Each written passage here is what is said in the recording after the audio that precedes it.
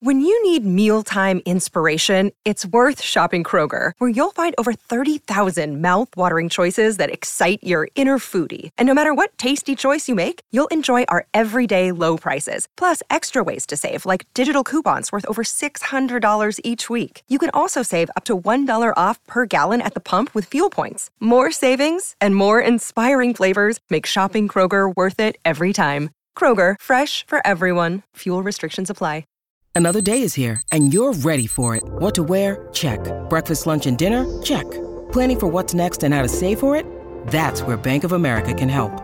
For your financial to-dos, Bank of America has experts ready to help get you closer to your goals. Get started at one of our local financial centers or 24/7 in our mobile banking app. Find a location near you at bankofamerica.com/talktous. What would you like the power to do? Mobile banking requires downloading the app and is only available for select devices. Message and data rates may apply. Bank of America N.A., member FDIC.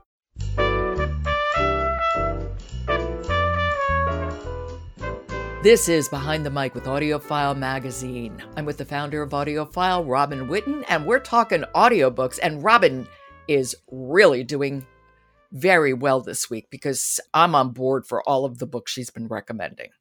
Well, that is the idea. We want to be talking about interesting things. And today we're taking a little swerve to Napoleon, A Life Told in Gardens and Shadows. Okay, that's novel. Written by Ruth Skur and read by Tanya Kubrick. This is a real biography of Napoleon Bonaparte. Who knew he was a gardener? Well, we find out a lot about his life through his absolute passion for gardens. Whoa. I knew that Empress Josephine had a fantastic garden, Malmaison, but we learn so much more about him. You know, how his sense of order and his sort of passion for having things laid out in a perfect way had to do with a lot of the gardens that he visited, that he wrote about, the gardens he had made, the gardens he made himself. So the whole idea of, we can sort of conceptualize the idea of Napoleon ordering up a garden to be made, but he also was a gardener from his earliest time as a young boy in boarding school. My God. So the conqueror is a cultivator. That's it. You see, gardens are very important. Whoa. Talk about complicating an image. Well, it's really interesting. First of all, this author, Ruth Skur, teaches history and politics at Cambridge. She's a well-respected historian. This is a serious biography. And actually, I found out that there are more biographies of Napoleon than most other world figures.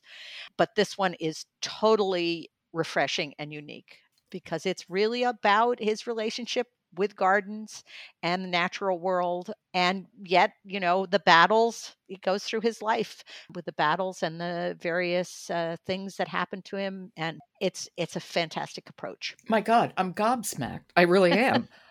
Let's hear a little. We're going to be listening to Tanya Kubrick. Who I don't know. I do not know her either. I think she has done a few audiobooks. She has a lovely British voice, as we'll hear, and her French pronunciation is beautiful. So let's take it away with the clip. Okay, here we go. This is Napoleon. Wait for it. A Life Told in Gardens and Shadows by Ruth Skur, read by Tanya Kubrick. His first garden was not much bigger than a grave. At boarding school in Brienne-le-Château, between the ages of 9 and 15, Napoleone di Buonaparte was allocated a small plot of land. He could sit or lie down in it, learn to grow flowers and a few vegetables, nothing more. Other boys had similar allotments, lined up in rows like beds in dormitories or barracks. The school was one of 12 sponsored by the French state to prepare pupils for the military academy in Paris. It was run by monks, les Minimes de Brienne, who considered gardening an educative pastime, which would supplement the curriculum of French, Latin, mathematics, history, geography, music, drawing, and fencing. Some of the boys neglected their gardens, soon losing interest, letting them turn to dust or be overrun by brambles. But Bonaparte took enormous pride in his. Oh, I like the quality of her voice. Yes. That's a voice I like listening to. Lovely, light, very intriguing. You get a sense of anticipation, like what's going to happen next. But there's also a matter of factness. I mean, it's not like she's Napoleon and his garden, you know? Right. Anyway, it was so refreshing, so interesting. And I think people who love serious history will be intrigued, and people who love gardens. I'm so glad we discovered this audiobook and can recommend it. And then there's me. I like both. Yes. My God, this is my week, Robin. Okay. We were talking about Napoleon, A Life in Gardens and Shadows by Ruth Skur, read by Tanya Kubrick. Okay, Robin, thank you. I will talk to you tomorrow. We will, Joe. Honoré de Balzac's Colonel Chabert is part of a series of his novels known as the Human Comedy. Bill Homewood's reading of this parody of French society is, as always, first class. And you can find it at naxosaudiobooks.com. I'm Jo Reed, and I'll talk to you tomorrow.